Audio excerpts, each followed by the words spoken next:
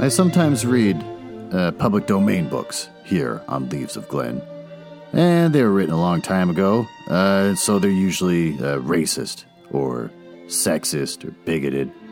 But in there somewhere and all that is a story, and that's why those stories are famous.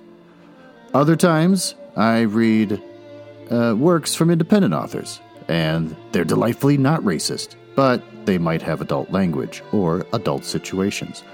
So that's your warning, but I'm sure you are grown up enough to handle it. Don't write to me complaining. You've reached Leaves of Glen, where I read the hottest in public domain books and short stories. This week, because I got nothing going on, I'm going to continue reading from the Blue Fairy book by Andrew Lang. This week's story being Puss in Boots, which should be delightful, whimsical little story about a precocious cat that has the power of man. This was the first out of 25 books of collected fantasy stories gathered from sources all over the world. There's much to say about the author. He's just a guy who sent his wife out to gather up all these folk tales told by word of mouth from wealthy, aristocratic, mostly ladies. And then the wife did all the translating and everything. And Andrew Lang, like I said before, just slapped his name on it. Normally, this is the point of the story where I use my 22-year-old six-toed cat named Sixer, and that is all true, as a kind of a way to shoehorn in some weird facts about something mildly related. But I can't find anything mildly related that's interesting about Puss in Boots. There's been multiple authors on the Helpful Cat line of storytelling, and they're all boring. Then there's some back and forth about which author wrote the first one, but who really cares? Who was the first to invent the Helpful Cat line of fairy tales? So, I'll just talk about how this Thanksgiving, I originally planned on having it alone, but the last minute my kids were around. So that's nice.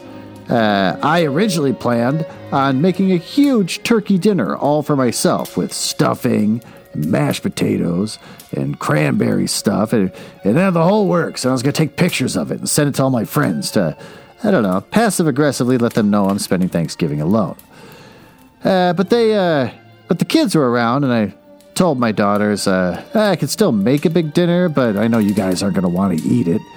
So it kind of loses the hilarity of the joke of being by myself and not eating it if I'm with you guys and you're not eating it. So my oldest daughter sweetly said, you'd screw it up anyways. I'll help you make that turkey. I said, really? She said, yeah. So we went to the grocery store, and we bought a turkey. And I don't have things like a thermometer or to baste with.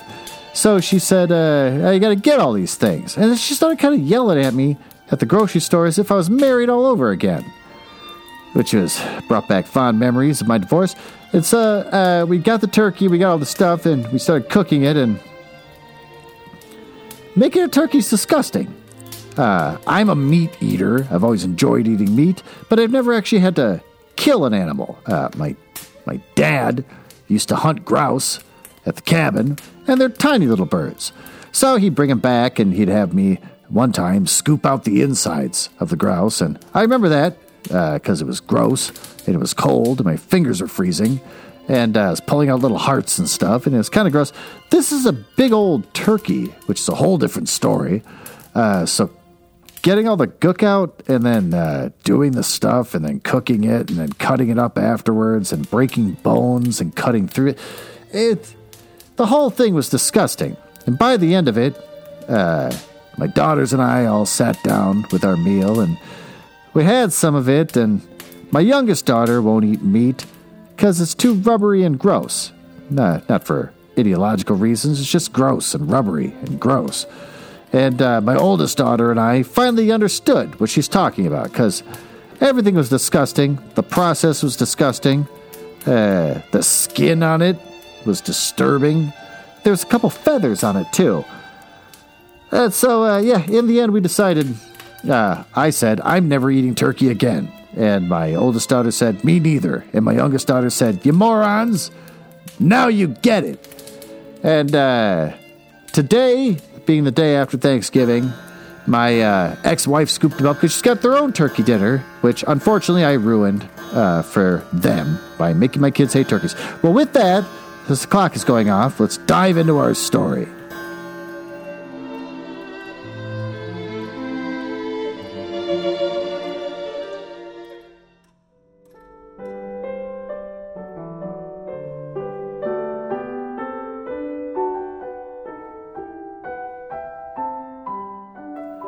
The Master Cat or Puss in Boots.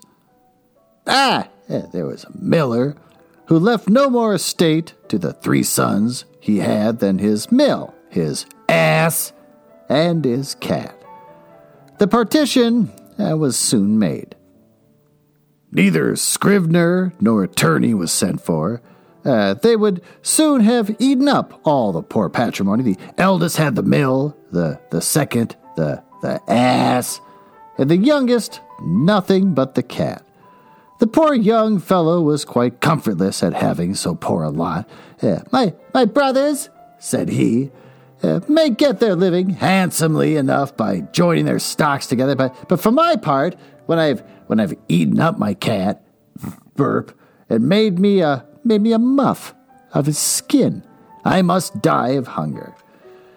The cat, who heard all this, but made as if he did not, said to him with a grave and serious air, do not thus afflict yourself, my good master. You have nothing else to do but to give me a bag and get a pair of boots made for me, that I may scamper through the dirt and the brambles, and you shall see that you have not so bad a portion in me as you might imagine.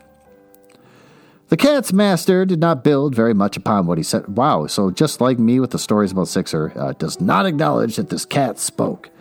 And eloquently, too. My cat doesn't speak eloquently. He had often seen him play a great many cunning tricks to catch rats and mice, as when he used to hang by the heels or hide himself in the meal and make as if he were dead, so that he did not altogether despair of his affording him some help in his miserable condition. When the cat had what he asked for, he booted himself very gallantly, and putting his bag about his neck, he held the strings of it in his 2 forepaws, and went into a warren where he was a great abundance of rabbits. He put bran and sow thistle into his bag, and stretching out at length, as if he had been dead, he waited for some young rabbits, but not yet acquainted with the deceits of the world, to come and rummage his bag for what he had put into it. Scarce was he lain down, but he had what he wanted. A rash and foolish young rabbit jumped into his bag, and Monsieur Puss, immediately drawing close the strings, took and killed him without pity. Oh, God. Proud of his prey, he went with it to the palace and asked to speak with his majesty. Can you do that? You kill a rabbit in a bag? Like, I gotta talk to the king about this. He was shown upstairs to the king's apartment, so no one's weirded out that a cat in little boots is walking around speaking English, and making a low reverence, said to him, I have brought you, sir, a rabbit of the warren, which my noble lord, the Marquis of Carabas, for that's what the title which Puss was pleased to give his master, has commanded me to present to your majesty from him. Tell thy master, said the king, that I thank him, and that he does me a great deal of pleasure. No one's acknowledging the cat talking, or walking on hind legs. Another time, he went and hid himself among some Stadian corn, holding still his bag open, and when a brace of partridges ran into it, he drew the strings and caught them both. Did he kill them mercilessly? He went and made a present of these to the king, and as he had done before of the rabbit which he took to the warren. The king, in like manner, received the partridges with great pleasure, and ordered him some money for drink. Meanwhile, the guy that the cat is supposed to be owned by is back home starving, and this king is getting all the the rabbits and the pheasants. And the cat continued for 2 or 3 months thus to carry his majesty from time to time game of his master's taking. Oh, one day in particular, when he knew for certain that he was to take the air along the riverside with his daughter, the most beautiful princess in the world, he said to his master, if you allow me my advice, your fortune's made. You have nothing else to do but go and wash yourself in the river. In that part, I shall show you, and leave the rest to me. The Marquis of Carabas did what the cat advised him to do, without ever questioning that he can speak, without knowing why or wherefore. While he was washing, the king passed by, and the cat began to cry out, Help! Help! My Lord Marquis of Carabas is going to be drowned. At this noise, the king put his head out of the coach window, and finding it was the cat, Burp, who had so often brought him such a good game, he commanded his guards to run immediately to the assistance of the lordship of the Marquis of Carabas. While they were drawing the poor Marquis out of the river, now the cat came up to the coach, told the king that while his master was washing, there came by some rogues who went off with his clothes, though he had cried out, Thieves! Thieves! Several times as loud as he could. How would that work? If someone stole something from my house, could I just stand in my doorway and shout thieves as they run down the street, and that's going to work? They're going to turn around and give it back? The cunning cat had hidden them under a great stone. The king immediately commanded the officers of his wardrobe to run and fetch one of his best suits for the Lord Marquis of Carabas. The king caressed him after a very extraordinary manner, and as the fine clothes had been given him, extremely set off his good mane, parentheses, for he was well made and very handsome in his person, end parentheses. The king's daughter took a secret inclination to him, and the Marquis of Carabas had no sooner cast 2 or 3 respectful and somewhat tender glances, but she fell in love with him to distraction. Oh, the king would needs have him come into the coach and take part of the airing. The cat, quite overjoyed to see his prospect begin to succeed, marched on before, and meeting with some countrymen who were meowing in a meadow, just other cats, he said to them, Good people, you who are, mowing. I thought it was meowing. Well, I'm a moron. And if you do not tell the king that the meadow that you mow belongs to my lord Marquis of Carabas, you shall be chopped as small as herbs for the pot. The king did not fail asking of the mowers whom the meadow they were mowing belonged. Who does that? I don't drive along into the rural parts of Minnesota, pull over at the side of a farm and go, Whose land are you working? To my lord Marquis of Carabas, answered they all together, for the cat's threats had made them terribly afraid. Well, yeah, it's a speaking cat that's wearing boots and walking on hind legs. I'd be terrified too. It's like Satan. You see, sir, said the Marquis, this is a meadow which never fails to yield a plentiful harvest every year. The master cat, who went still on before, met with some reapers, and said to them, Good people, you who are reaping, if you do not tell the king that all this corn belongs to the Marquis of Carabas, you should be chopped as small as herbs for the pot.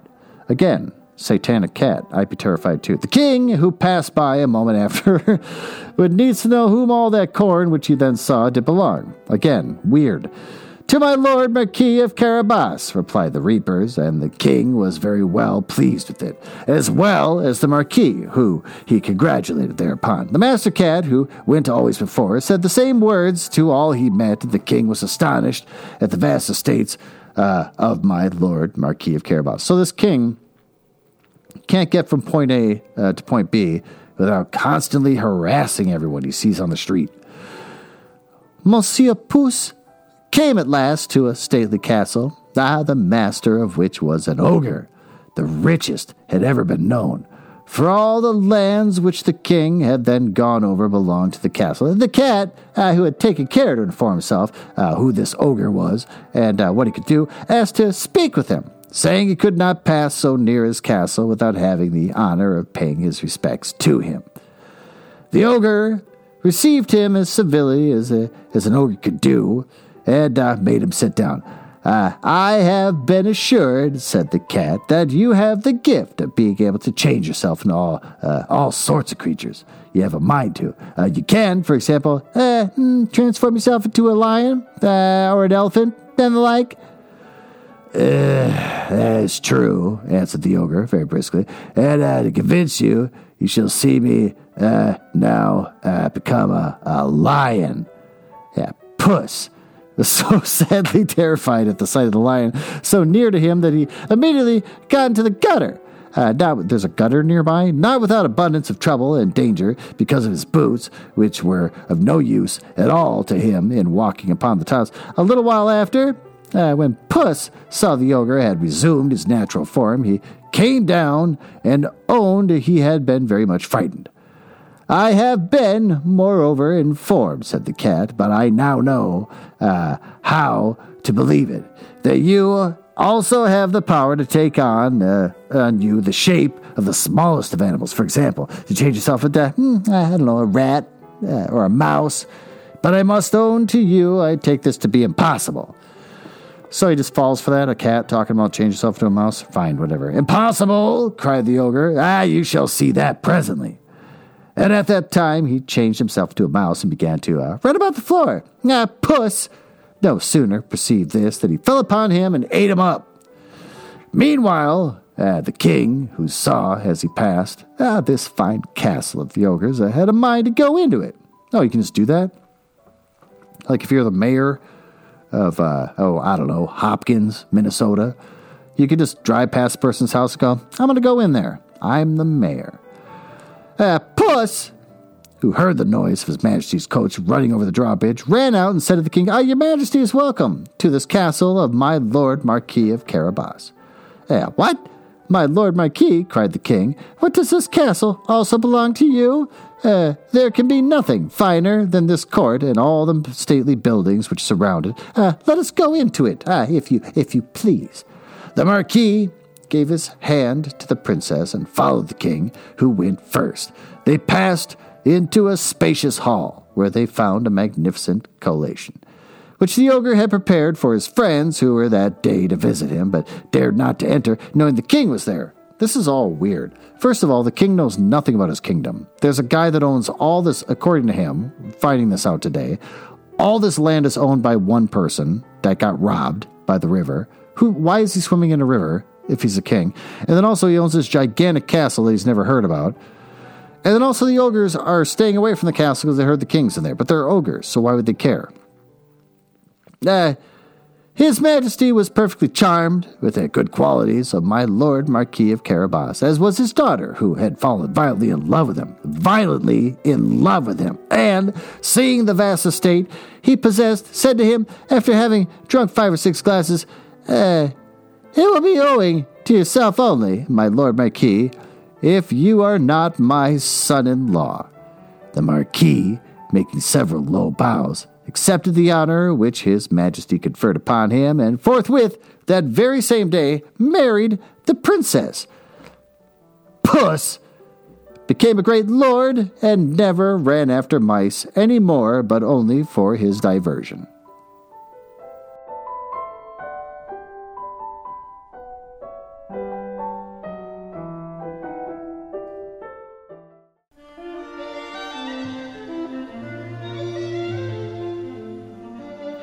Well, what do we learn here? We learn that, just reviewing the story, a cat was willed to the youngest son, and he says, I'm going to eat the cat and turn him into a muff. And then I'm going to starve to death, but I'll have a muff and I'll look great.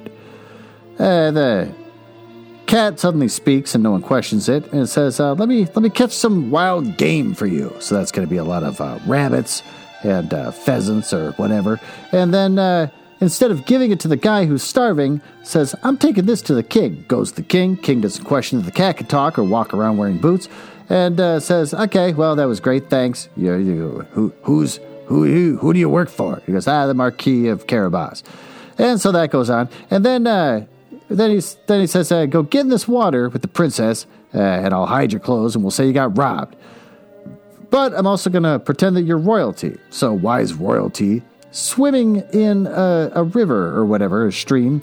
I don't know why that's the hangout for them, and why is he so naked and he got robbed. And also, again, if thieves are stealing from you, you're shouting thief and nothing happened. How does that work? I don't know. I said this already, but the king spends his time not knowing anything about his own kingdom and asking everyone, look at this land. Who do you work for? Just that's all he ever says, because he doesn't know anything about the land that he's the king over. And then eventually, Ogre gets killed, moves into that castle. All the other ogres are not dangerous. They're meek, and they respect authority. So when a human king moves into the castle they're supposed to go hang out at, they're all like, oh, we're not going in there. A dangerous human king might trick us into making ourselves mice and get eaten. Or something. I don't know. And then in the end, fools a king into marrying this princess who's just getting worked into a lather over this mysterious man the whole time. Not because of his personality, but because of his perceived money. Which, if out of anything, out of all these fairy tales I've read so far, which I'm personally getting tired of, and I'm thinking I'm moving on to a new book, the theme seems to be, if you're underage, like 12, screw you, you're going to get married anyways. If you're related to somebody that wants to marry you, screw you, you're going to get married anyways. And also, don't marry because you actually like the person. You just marry them because of their money and their stature. So in the end, Puss gets to go off and do whatever he wants and just hunt mice for fun now instead of survival. What's good about this story? Well, almost nothing. I guess maybe that there's no bigotry towards a talking, hind-leg walking cat. That society seems to accept him without any comments or jokes or general bigotry. So that's the good thing. What sucks about this story? You got a talking cat that no one says, how do you know how to talk? Just that alone can make you a ton of money and have notoriety. You don't need to hunt and trick kings. You could just, I have a talking cat, and he walks on his hind legs. Look, what's your name? My name's Phil. Yeah, what do you want to do? I want to go to college. Like that alone could make you all the money in the world, and you'd be world renowned and travel everywhere, and everyone wants to meet you. What do we learn about this? That human beings are petty, materialistic, and shallow people. All you need is a talking cat and the perception of wealth, and everyone will give you what you want. And is that happiness? If someone marries you because they think you're rich, and you happen to have a cat that can get you a free castle, there's got to be pitfalls to that. I don't know. Well, with that, let's move on to our next pre-recorded segment. Thanks for listening.